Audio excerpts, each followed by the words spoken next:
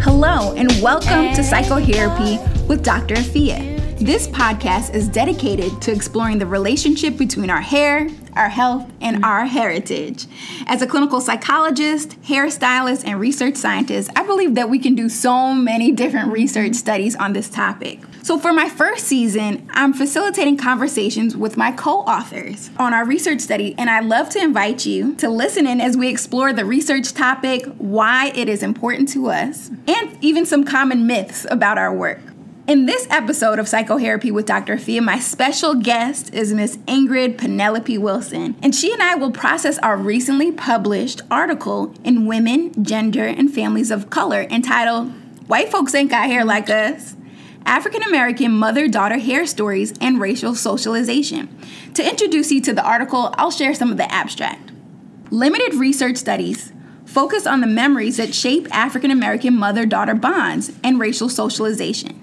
Informed by Marva Lewis's hair combing interaction paradigm that emphasizes the role of hair in African American mother-daughter relationships, this study analyzes qualitative data from 13 African American female college students to explore mother-daughter dynamics, race, and hair.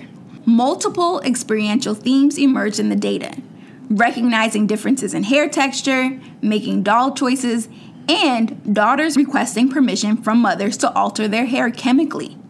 Participants identified being between the ages of 4 and 14 years old during the experiences, and they expressed a range of feelings that centered on sadness, anger, and confusion. The findings address an indisputable void in understanding the internalized stories about hair that shape African American racial identity and racial socialization. Wow. That's wow. We did that, right? Yeah. We did that. So this is published. Yes. Of course, I'm happy to have one of the co-authors. Another co-author is at Tulane University, but the co-author that's here with me today is Miss Ingrid Penelope Wilson. She's a first-year graduate student pursuing a degree in clinical rehabilitation and mental health counseling from the University of the District of Columbia. Go Firebirds. Yes. And Ms. Wilson is a member of the Psychotherapy Research Lab, and her research examines the hair combing rituals of mother-daughter dyads and how this serves as an opportunity for mothers to strengthen their daughters' racial and social identity. With more than 20 years of experience in operational management, Ms. Wilson currently serves as the special assistant to the deputy mayor for planning and economic development for the government of the District of Columbia. A native New Yorker, of Ecuadorian descent, she lives in Washington, D.C. with her husband. Thank you so much for inviting me to your space today. And so, Ingrid, can you please tell me how you began your journey of focusing on mother-daughter relationships and research? Well, first of all, thank you for having me, Dr. Vilshaka. As I always say, you're my research mother. And I definitely wouldn't have been able to navigate a lot of what I have in this space without you. So thank you so much for that. I think it all started for me with understanding that I was going to become a clinical psychologist after you called me Dr. Wilson. And then I knew research was important. You always told us research is important. So I'm like, oh, what do I want to research, And I always thought about teen pregnancy. And a lot of my friends were teen moms. And so their daughters becoming teen moms. And how do we break cycles? Or what is it that makes that happen? And so we discussed the psychotherapy model and theory. And we started talking about empathy. And a lot of what I wanted to talk about research was empathy. And then I was like, well, moms are hairdressers too. And how does that play into it? And how do we start? What is the mother feeling? And what is she transferring? What energy is she transferring into the child when she's doing the daughter's hair?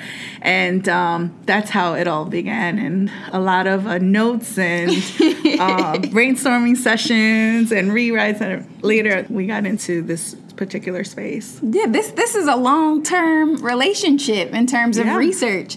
So even going back to 2016, 2015, even in the beginning of our relationship. Yeah. And even thinking about your relationship. So your mother lives with you part-time now. Well, like full-time. Okay, full-time. All right. Well, isn't it really hard to live with your mother as a grown woman? It all depends on who you ask. Because for me, it's not. I mean, she started living with us at a time we lost my dad, and she was really not feeling comfortable at home, and she changed her apartment. She was in the same building, but it wasn't the same. And then one time I had just gone back to school, and that's when I had met you, and I was starting my research, and I was working full time. I was going to school at night on Saturdays, and I was a newlywed. And so wow. As a Latina mom, she's like, when are you taking care of your husband, and now like the guilt is setting in, like, oh my goodness, I'm a horrible wife, I'm a horrible wife. But she said, I want to come and I want to help you. I want to stay with you during the semester, and I'll help clean and cook. Aww. And I was like, oh, okay, not a problem, Mom.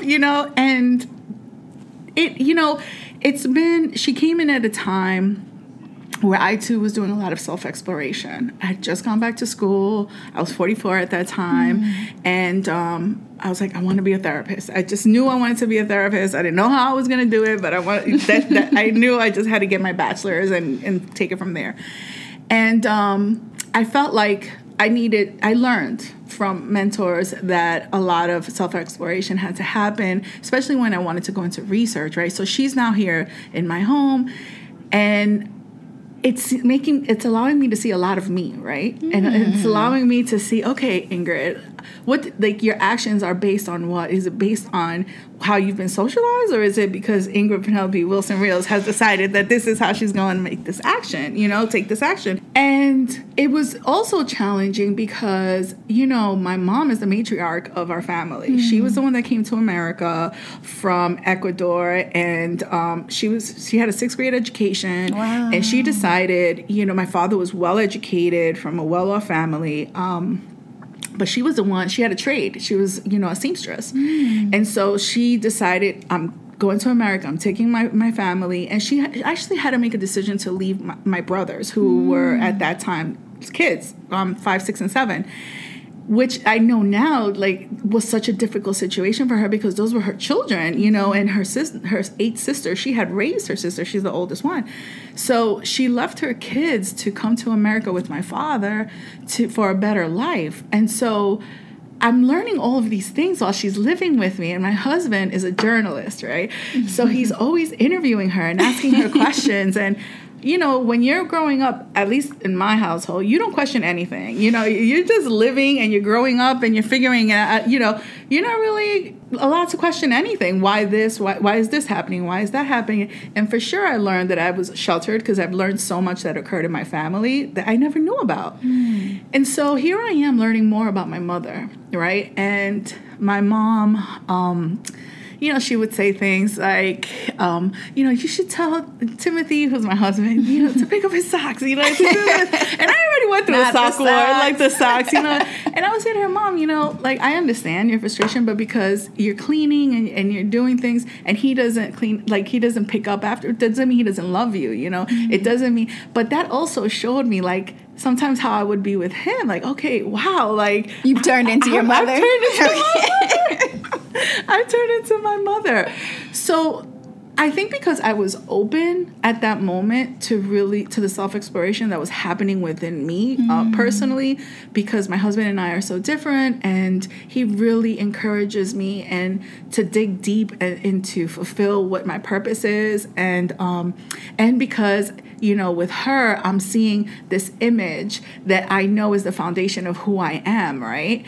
But how it affects me being that way, that everything has to be perfect, like nothing is good, and even within myself, my own expectations and the expectations I set for myself, why didn't I get an A, like all these things, and how to prepare for certain, events that may come that you're not expecting, like graduating, but, it was really allowed me to see a different perspective, of my own life. Wow. It's almost like I was outside the movie, like the screen, and I'm seeing this, and I appreciated that. And that really, really helped me grow. And because my mother's 87, it really helped me. Good. Yeah, that woman goes up and down those steps better than I can. Like, I'm like, it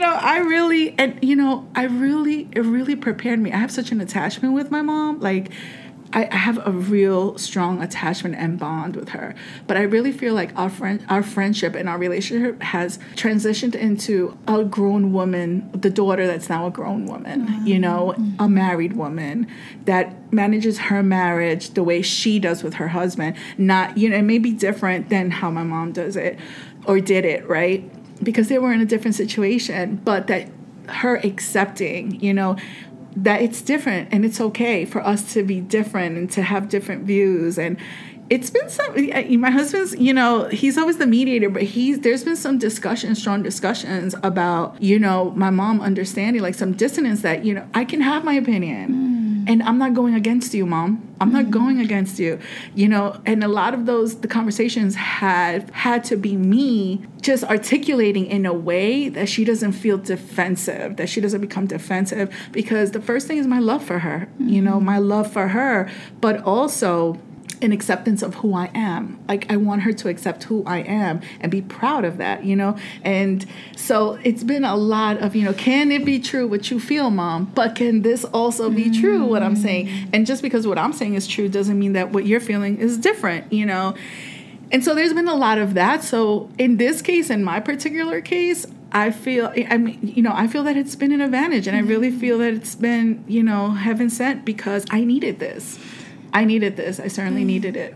Yeah, this sounds healing. Yeah. To think about, all of us to some degree have internalized the voices of our mothers, whether it's a positive, negative, in between, that we've really internalized it. But thinking about the opportunity then as an adult to get some family secrets, to really see the relationship playing out in adulthood is a really valuable opportunity to have a greater self-understanding, since our mothers really set the tone for our identity and even some of our emotional insecurities or stressors. Certainly. I think one of the strongest things also is my connection to my lineage. You know, questions that I've asked about my grandparents and my ancestors that I didn't even know. I mean, I would have never thought of asking. It's crazy, right? Because I'm older and I know now, but I was never socialized like that. And, you know, and life has changed for me a lot, right? Yeah. But with the stability of the relationship I have with my husband, to see, you know, the questions he asks and the purpose he has, right? Because at one point we're going to be parents, you know, and he's got it on his, you know, history, and he's going to socialize the children and but what about mine? You know, our Latino culture, you know, understanding, you know, our indigenous roots, you know, understanding how it was that my maternal grandmother was indigenous and my, you know, maternal grandfather wasn't. He was, you know, from the Spaniards. And so how was that played out in, you know, the 1800s, early 1900s, you know? It's a history. And so I've learned a lot about that, and I learned a lot about my mother and how much she's endured and kept to herself. And that, I think even for her, it's, you know, cathartic, like just being able to let it all out and speak about it and be good. And I'd be recording all of these things, you know, although she gets mad because, you know, she's like, oh, don't put me on Facebook if I don't have lipstick on or something like that, you know, like, or tag me. She's like, tag me. Yeah. She wants to look good. So I'm just even thinking about the things you were sharing about family stories and really documenting the family experience. But I'm mindful too that there are a lot of conflicts sometimes between mothers and daughters. What do you feel like are the most common reasons then for mothers and daughters to have conflict, and why do you think some women disconnect emotionally from their mothers? So I think there comes a time as the young girls are starting to grow, and I don't think that the research shows, right? The research shows that as girls start to grow up, they seek, you know, their peers' validation, and they start seeking their independence. And the mothers start thinking, oh my God, my daughter's growing up, you know, oh my God, my daughter. So there's these two themes, these two theories of preparation and protection, right, that the mother takes on. Preparation in the sense of trying to give her ideas and understand, okay, these things are going to happen to you, like when they start getting their period or they start maturing, going through puberty and all of these things. So they want to prepare them for these things. And then also knowing that they're going to go into these relationships with new friends. They start going into junior high school, right? It's a little different. Now you want to do, awkward. You want to do your hair different, depending on the parental style of their peers. Some may have a little more freedom than the others. And so the protection sets in, right? The mother's like, okay, I know that my daughter's going to start having these types of friends. And especially for, African-American, Latino moms and relationships where race is a dominant factor, right, in our communities, in their socialization, it's even scarier because they've experienced it. Mm-hmm. They know what it is, and again, depending on the spaces, gentrification is something that's happening a lot throughout cities. And so now you're seeing, a lot of diversity in a lot of schools where there wasn't before. And so what does that mean? Because you're going to school with kids that you haven't been with before, different socioeconomic statuses. So they're wondering, the mother's like, how can I prepare my child as best? But the child is always going to feel they know best, right? Mm-hmm. And that's where the mother-daughter relationship and bonding and attachment comes in, right? So what type of relationship does the mother have with the daughter? That when Turnage 2004 says this, she says, depending on how the mother and the daughter in pre-adolescence, attach and bond, that really is going to help the daughter set a foundation of how she feels secure that she can succeed in any atmosphere, in any environment, right? Or her self-efficacy being strengthened. And so a lot of independence, a lot of wanting to be with friends, a lot of strong foundations, all of that matters when this time of puberty comes through, and children just really having access to a lot more information, more technology, and so that all those become factors and variables into that relationship. Okay, you just broke it down. Wow, it's so many layers to this dynamic, and it sounds like you're really saying early childhood and adolescence are so critical then in determining that relationship in adulthood that a lot of women have with their mothers. And if I can just add, I think also for the mothers, right? It's going back to the point of, is Ingrid making this decision based on what Ingrid has decided she's going to do? Or is it based on how I was socialized and I don't even realize that I'm taking these internalized emotions with me and passing them on, to my children? Mm-hmm. And there's a lot of that, right? And there's a lot that can occur for the mother, a lot of enlightening that can occur for the mother in this time as well. Mm. Yeah. Okay, so it has a bi-directional aspect to it too. Absolutely. Okay, well, now you have me curious about something else. Since our research focuses on using hair as an entry point into mental health, how did you and your family and your friends process and think about the role of mothers in the hair care process, or thinking about emotional roles, especially of motherhood in the hair care process? So I have to tell you, the day that, we came up with, okay, so you're going to, after all our, brainstorming sessions and all the big Post-it notes all over your office and trying to figure out what is it that I want to research, I kept remembering one of my family members, right? She had beautiful hair, still does. And she always had the right ponytails, the part was perfect, And even as I tell this story, it's just crazy how I had long, beautiful, dark hair when I was younger, right? Down to my back, pinned straight. And I didn't think about my hair at that time, but what I did know was that I would see her hair as beautiful, right? And so that's what I'm saying right now. I'm like, my hair was beautiful too, but I didn't feel that way because I felt hers was even more beautiful. But I thought about her, but I also thought about how her mom used to do her hair and how she used to cry. Mm. And I also knew what her mom was going through at that time. Like now I know, we were kids, but now I know what her mom was going through. And I kept thinking like, wow, like that is definitely, her, mental state where she was, and it was, being transferred to the child, and it wasn't the child's fault, and although, tenderheadedness is a real thing, we know it's a real thing. it was for her too. And it, you know, her hair would be pulled and she would be crying. She would always cry. And although it looked beautiful, I think the experience was horrible, you know. Oh. And so I thought about me. So when I was about 7 years old, we moved to Puerto Rico. And again, I had my long hair, you know, it's hot and it's humid. And in that hair, I caught lice. I got lice. My mom we were at my brother's baseball game. And I was on her, we were in the benches, and she was one above me, and she saw something. She just like put her hand, she dug into my scalp, and I'm like, oh my God. And she takes out this little animal, right? Oh. And she's like, oh my God. She's like, you tienes piojo. And I was like, oh my God. I didn't even know what lice was, to be honest. I just saw animals in my hair.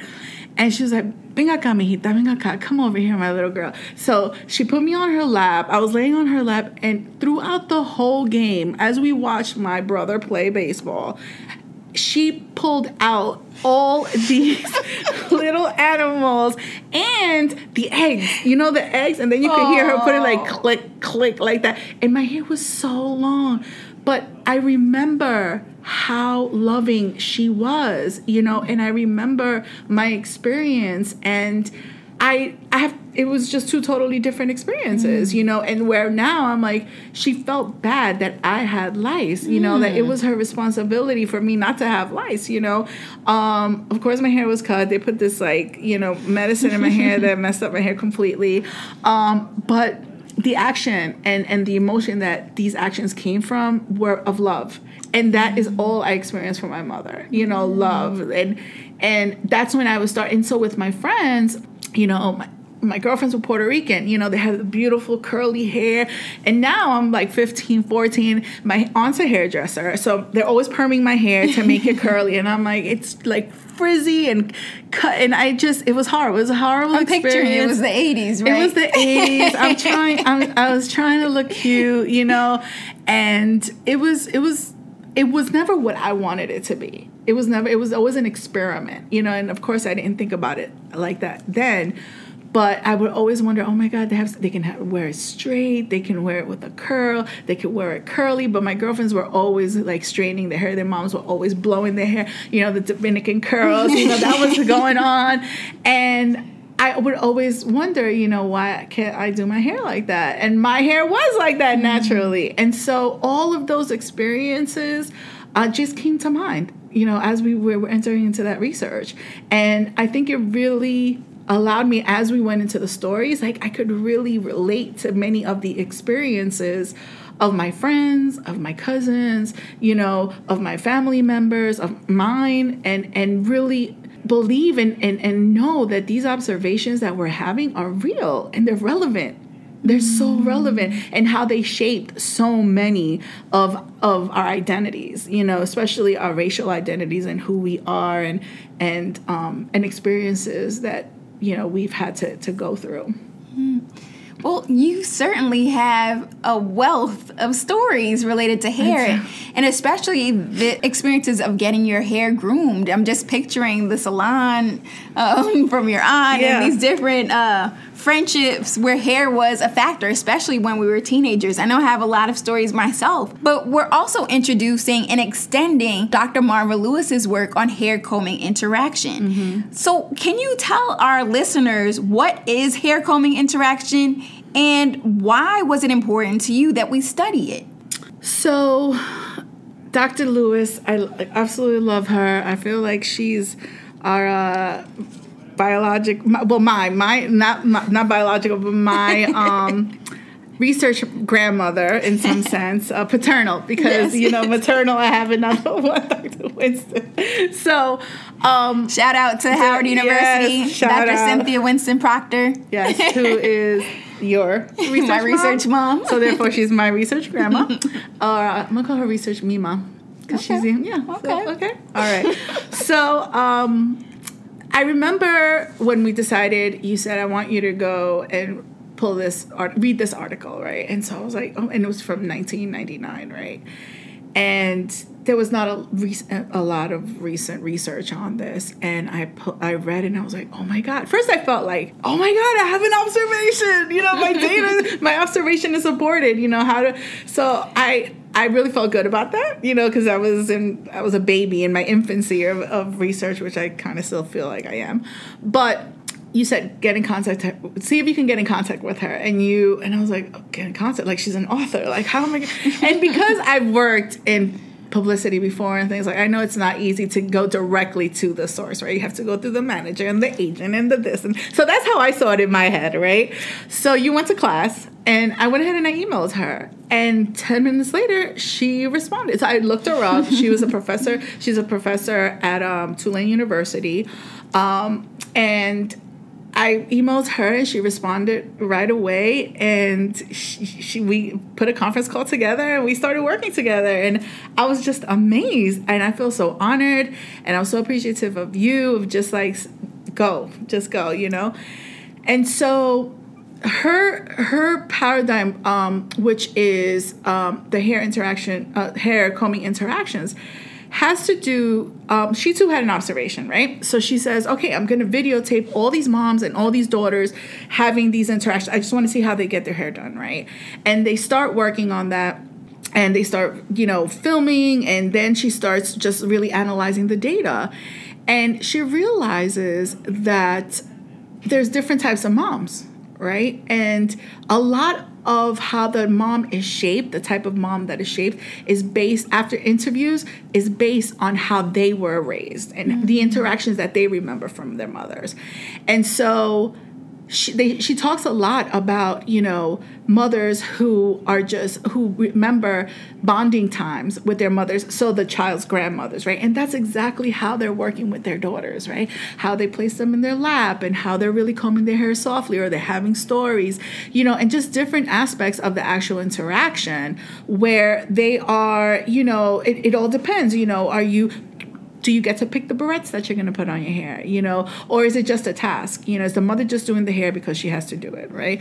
Or is the mother doesn't know how to do it, so she's allowing somebody else to get their hair done, right? So these memories in the child's mind is now like, oh, my auntie, Marie, because she used to do my hair, and I used to love how she used to comb, like things like that. They were really correlated, and they correlated with Ainsworth theory of attachment, right? Where these bonds are happening in childhood, in infancy and pre-adolescence. And so it really is an opportunity for the mother. It's not only a task, right? But she even says it in her theory. Hair combing interaction may symbolize parental acceptance or rejection, security, shame, or pride and family secrets, as well as the racial identity for which hair has long been a symbol, right? So in our culture, in the African-American, Latino culture, I'm going to say Latino because I've experienced, right? The data we studied is predominantly African-American. But this is not just a task, right? This is an episode, a memory that's being ingrained in the girls' memory, and shaping their racial identity, shaping how they're going to interact with other people when they have these experiences. Because the research does show that during pre-adolescence, girls will have race experiences having to do with hair. Okay, so how do they feel about themselves when this happens? And so this is why, and this is again, like we were saying, mothers are hairdressers too. And what's happening with the mom? What is the mom in an abusive relationship? Again, my memory, right? Is the mom, is she well? Is this a moment of bonding between, of the mother and the daughter? And so I certainly think that, because this is something that happens, right? Because the research also shows how hair is an important aesthetic, right? For the woman, for the African-American woman, and in the Latino culture as well, that, okay, this is not just something that is a task. This is actually something that's part of the culture. This is a variable in this socialization of race and gender. So how are the mothers aware?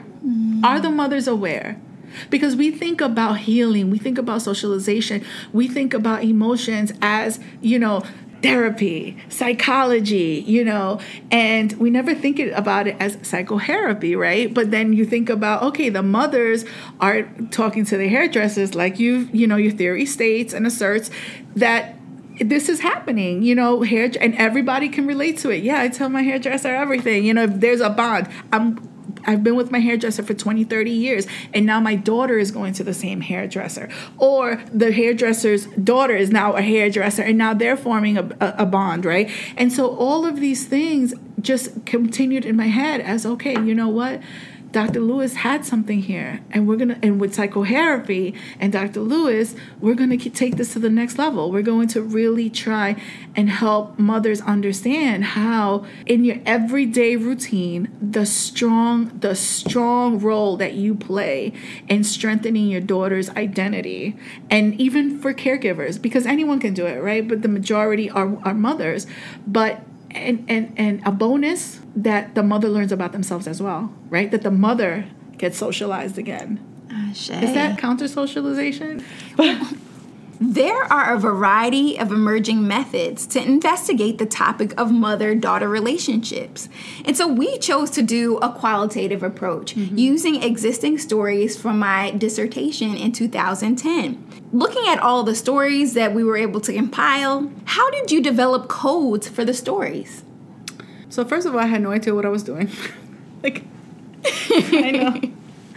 I know you said to me, I want you to take this data and I want you to analyze it. And I had absolutely no idea what I was doing. I had a participant number and a story.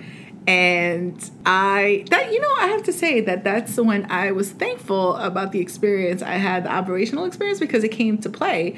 And just how my brain works, I looked at the big picture and then I said, okay, how can I bring it in, right? And so the data you gave me was a subset of a larger data set of 80 African American students, and it was part of your dissertation, right? So you were familiar with the data, and I too was very interested in the data.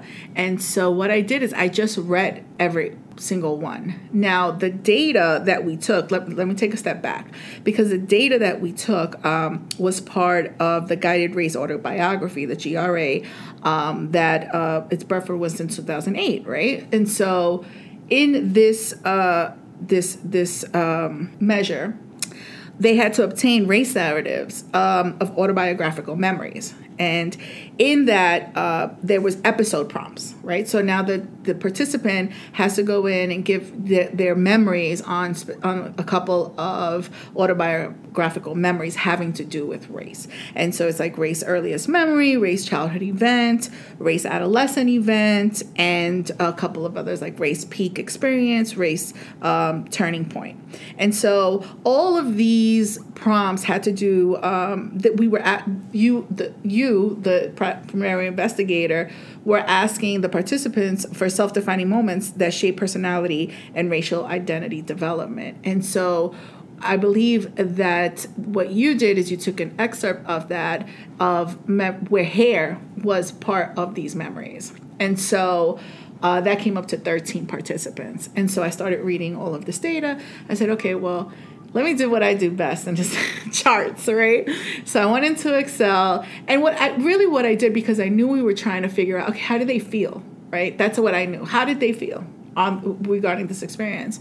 So I started just writing down, okay, any feeling that they had, and, what I know are now called emotional tones, and so that's what I did. So I took it. I took all the data. I read the experiences, the narratives, and I started writing down what they were and explaining to you. And then the coincidental thing is that I was not aware that because again, I didn't know about research. I took a stats class, right, and experimental, but I really didn't know much about research, which a lot of these themes and emotional tones had already been analyzed through the lab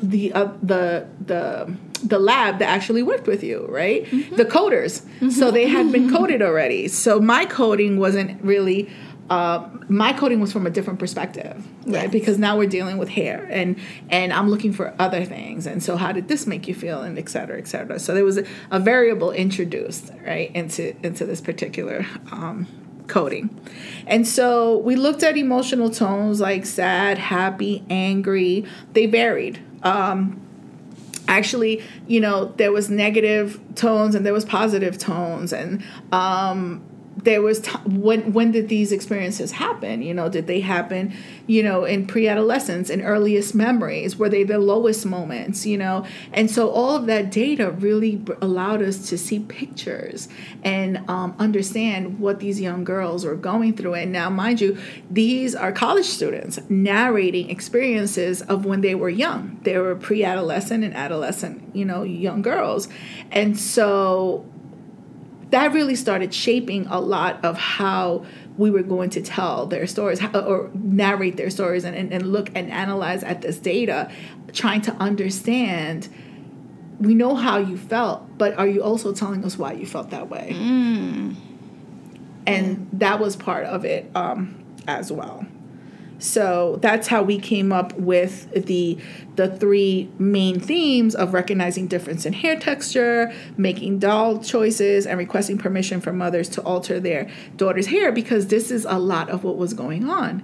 You know, these were three main, like their experiences were having to do with these three main themes during these three main times. So that's, I hope I answered your question. Yeah, you definitely did. It sounds like you really found the emotional overlap as well as the thematic overlap. Yeah. That in these 13 different experiences of mothers and hair, there still were top concepts that were reviewed by all the participants. So that's really interesting that there were a lot of things in common, even though each thing was unique. So I'm even curious then, when we think about these 13 different stories about hair and mothers from African American women's perspectives, can you give us an example of some of the stories that really stood out to you? Sure. They all stood out to me, to be honest, because the observation that we had was being supported in every story. There was a reason why the young girls were feeling the way they were feeling, whether it was positive, negative, or it was just a neutral, you know, emotion, which also went back to what Dr. Lewis's research on whether, you know, did the mother have a good experience with the mother who was the grandmother? Did the mother, you know, it was a bonding moment? Was it, you know, was it just a task that she was just doing her hair and sending her off? So it all started coming full circle, because I'd also done so much literature review, you know. Dr. Vilashaka, you love the literature review. But it was my first experience, so I was reading it all, and not only on hair, but racial socialization, you know, racial identity. What does that mean? Why is it relevant? You know, why? And I started really to question, why isn't there a lot of research on this? Interesting. Why isn't culture, which is a question, of course, you know, in the field, culture a variable in, you know, in psychology, it's necessary, you know, especially for the Black community, for the Latino community, immigrant population, you know, African American, you know, communities that don't find ties into their ancestors, and what does that mean for them? And so all of these, and just learning from you, all of these emotions and all of this data that we were receiving, tying it in with everything that I had learned so far, and it was just an enlightening moment, and it was an empowering moment as well, because that's when I really started to believe that in my heart, I'm a researcher. That's really when I started to really cement inside of me that what you were telling me, you know, what you were encouraging me to do this research, you know, that we have a responsibility, you know, was where I needed to go and where I needed to be, and you know, just needed someone to help me, to guide me in that space, because it's all based on fear, right? That's what it was for me. And so, yeah, it just all came full circle. Yeah, it's interesting as I ask about some of the participant stories, it even invokes your story and experiences too. Yeah. I know that part of this work was related to your senior thesis while a student at the University of the District of Columbia undergraduate psychology program. And you started a lot of the writing with stories of the participants. Can you give us a little hint of what some of those stories are? Yes, absolutely. And I'm sorry I went on a tangent over there on something else. Passion. But no, yeah, passion. But I want to, particularly Vicky. Vicky was the first one I wrote. That's where I was going with my story. Vicky was the first one I wrote. And it was... And Vicky isn't really her name. We don't use a real participant's name. Yes, absolutely. Vicky was a happy... the narrative is happy. I can feel her being happy. She was a young girl. And she was invited into a party. A little girl's party, and what they were going to do at the party was they were going to do their hair. And so they were asked, to come with supply like brushes and barrettes to play with each other's hair, right? But Vicky's mom had braided her hair, put her hair in place, and said she couldn't, put it down. And Vicky was sad. Vicky was really sad when she went to the party because she couldn't play. And she couldn't understand why she couldn't let her hair down. And so I interpreted Vicky to be before the experience, sassy and happy. And then after the experience, she started to question herself, And I wondered, how did this experience shape her self-identity? Because she mentioned how she felt her hair was kinky, and she wanted to brush it until it became straight, like her friends who were mainly all white, right? So it's a different experience. And when she came home, that's why her mom explained to her, that her hair texture was different, and that's why she couldn't let her hair down. But I wondered, how she felt. She said she felt sad because her hair was kinky and greasy and stiff. And she said she really wanted to, she wishes she would have been taught to honor her curls because that's what she had, right? Now that she's older, she's saying this story because they also talked about how they felt about the experience. And she was saying, I wish I would have just been taught to embrace my curls because I would have felt different. And I thought about it and I said to myself, the mom probably didn't know that this is what she was experiencing, right? But it also went and talked to the point that we're trying to make here, that this is an opportunity for moms or caregivers to strengthen the daughter's racial socialization. I think I also, Sheila talks about her granny, Sheila is... her cousins mixed or even white, very different from her. She has Native American, she has Black, but her granny really early helped her understand who she was because in pictures, seeing pictures, she always saw the difference. And so in her story, she talks about how she felt strong, like she knew who she was. She felt you could tell she had a strong racial identity. You can tell, that although she was mixed, she was okay with being this and that, these different diverse cultures that she embraced all of them, right? And she even talked about it like as an adult, like she was giving her current experience. She was saying, when I fill out applications, I, select other because that's what I am. I'm not one thing. I'm many. And this has helped her, just be strong and just, and that's again, supporting our data of if the child is socialized early and you're taught that, your phenotypic expression, the color of your skin, your hair, the curl in your hair is beautiful, then when they have these experiences, they're not feeling inferior. To them, it will be like, yes, this is who I am. And, and even an opportunity to educate, there's a story that I'm really, and I'll tell you who it is. I believe it was Melissa. So Melissa talks about how she was in a store with her mom, right? And they were just talking about dresses. There was a white lady in the store. They were talking about dresses and little girls, apparel, etc. And suddenly the conversation turned into hair. And the mother asked if Melissa's hair had been relaxed. And she noticed, and she was 11 years old. 11 years old. And as an 11-year-old, she understood this.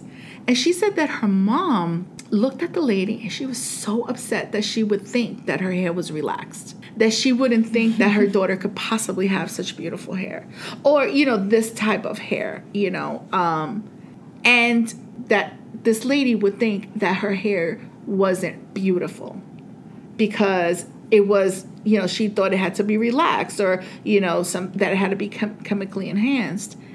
And Melissa said that her mom just took a breath and she said, no, it's not relaxed. And she just educated her and they kept it moving. So she said that when she was in school, she would receive the same experience. She would have the same experiences. And she said that, I cough it up to people's, ignorance and not knowing that, yeah, I'm Black, but I can have this type of hair too. It doesn't mean that the other hairs are, we have different types of hair. It's diverse. And that she takes the opportunity to educate as well.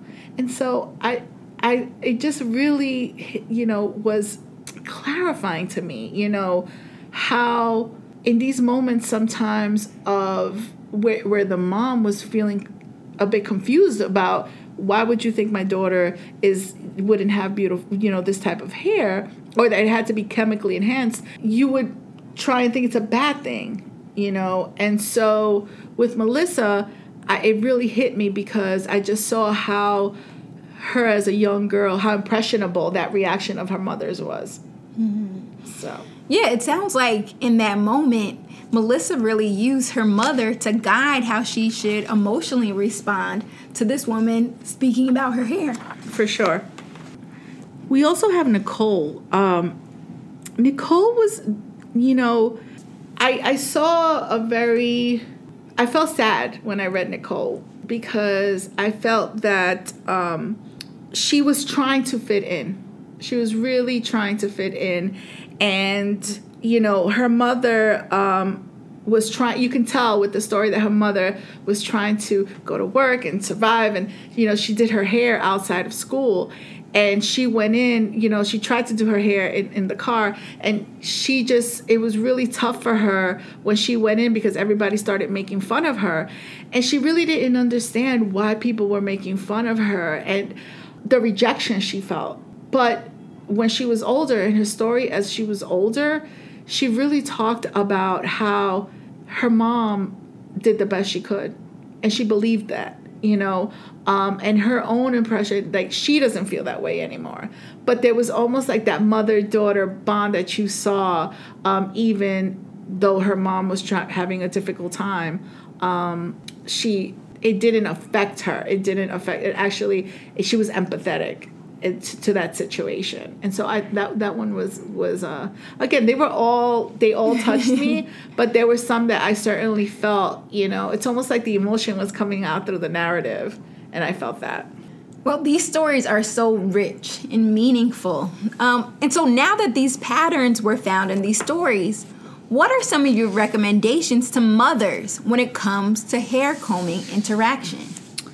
So I think one of the things that Dr. Lewis talked about that I'd like to mention was, with the data that she obtained, she created a program called Touch, Talk, and Listen while combing hair, and it has to do with reuniting parents and children who were separated through incarceration and children that are in the foster care system.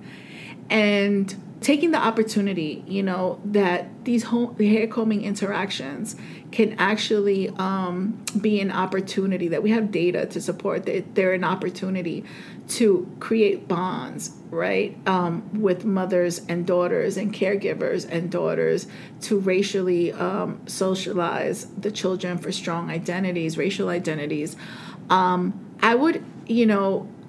I would really try and which I hope this article does, and your work and the work of Dr. Lewis, to really see beyond the task, to really, and there's some self-introspection that's required here as well, right? To see how can you help your child, your daughter, feel beautiful, and have these experiences having to do with hair to be enjoyable and to be moments where they learn about how beautiful they are, how the color of their skin is so beautiful, and to never feel, or when people try to make them feel inferior because of this Euro standard of beauty that there is, that they've been strengthened, that they've been socialized to say, you have your opinion, but I'm beautiful.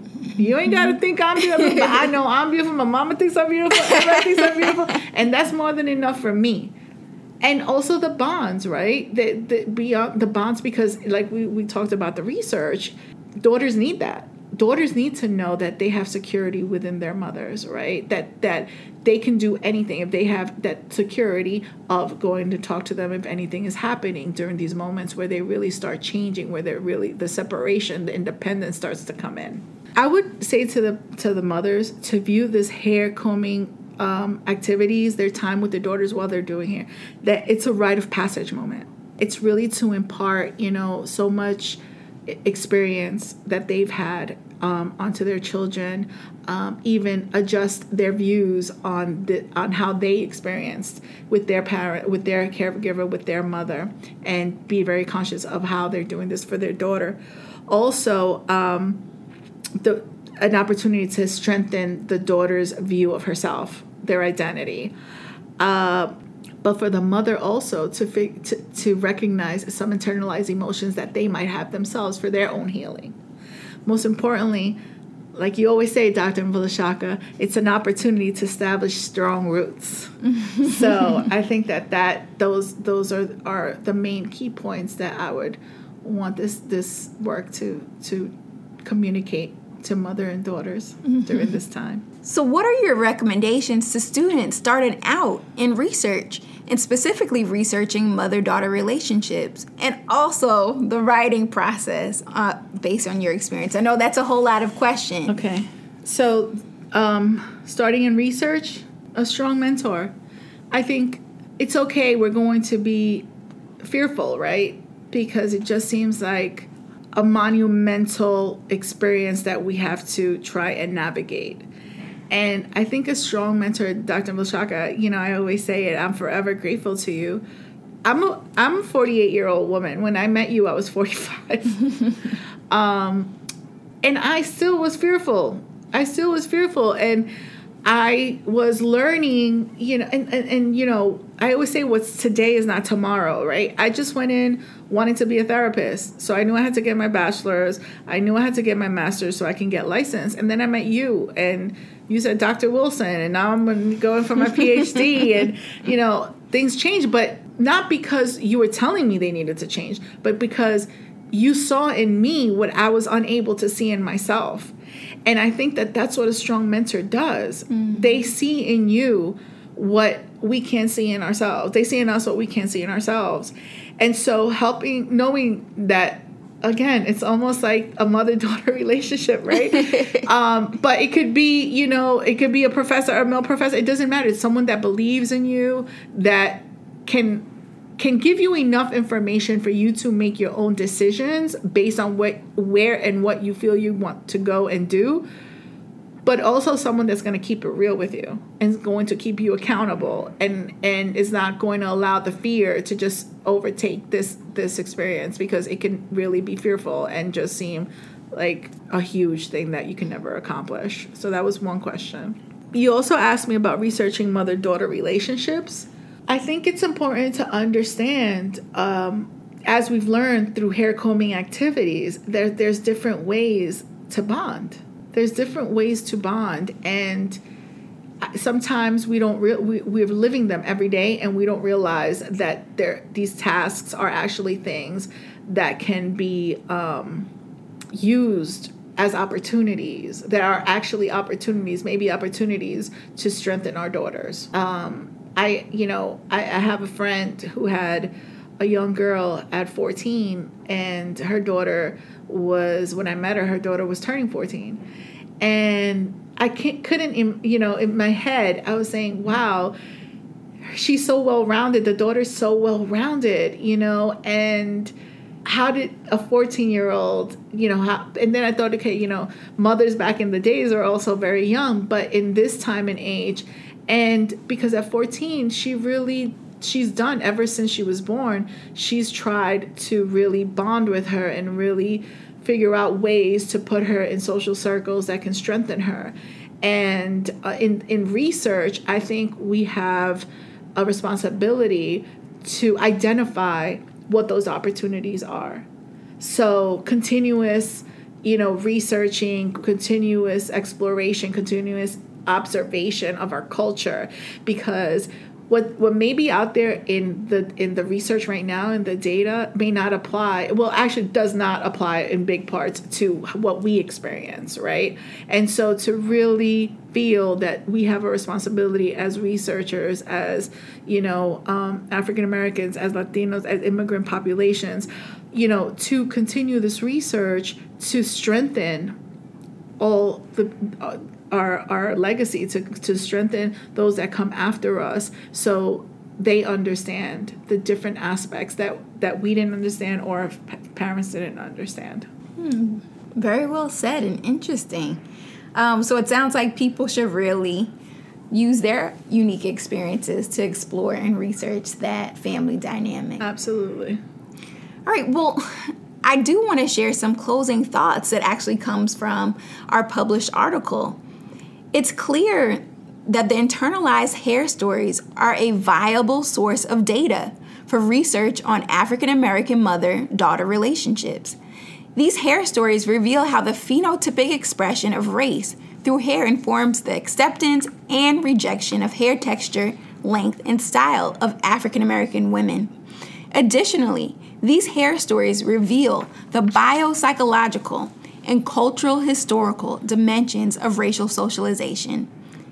Hair experiences make a significant contribution to the emotional core of attachments and identity development for African American women. Ingrid, this was so wonderful. Thank you so much for joining me today. Thank you for having me. I had a blast. Thank you, Dr. Mbolashaka. So I know you're going to be doing upcoming projects. How can listeners get in contact with you to keep up to date with all of your projects? For sure, you can reach me on Instagram at Research for Mi Gente. That's research number 4, Mi Gente, MIGENTE, because I have a obligation to honor my lineage, and that's really what I'm hoping to continue to do. Ashe. All right, and then as always, you can follow the latest psychotherapy information through our website, psychotherapy.org, and our Instagram handle @psychotherapy. Of course, if you like this podcast, please consider sharing it with your family, your friends, and even your mother. So in closing, let's remember that a path to healthy hair is having strong roots.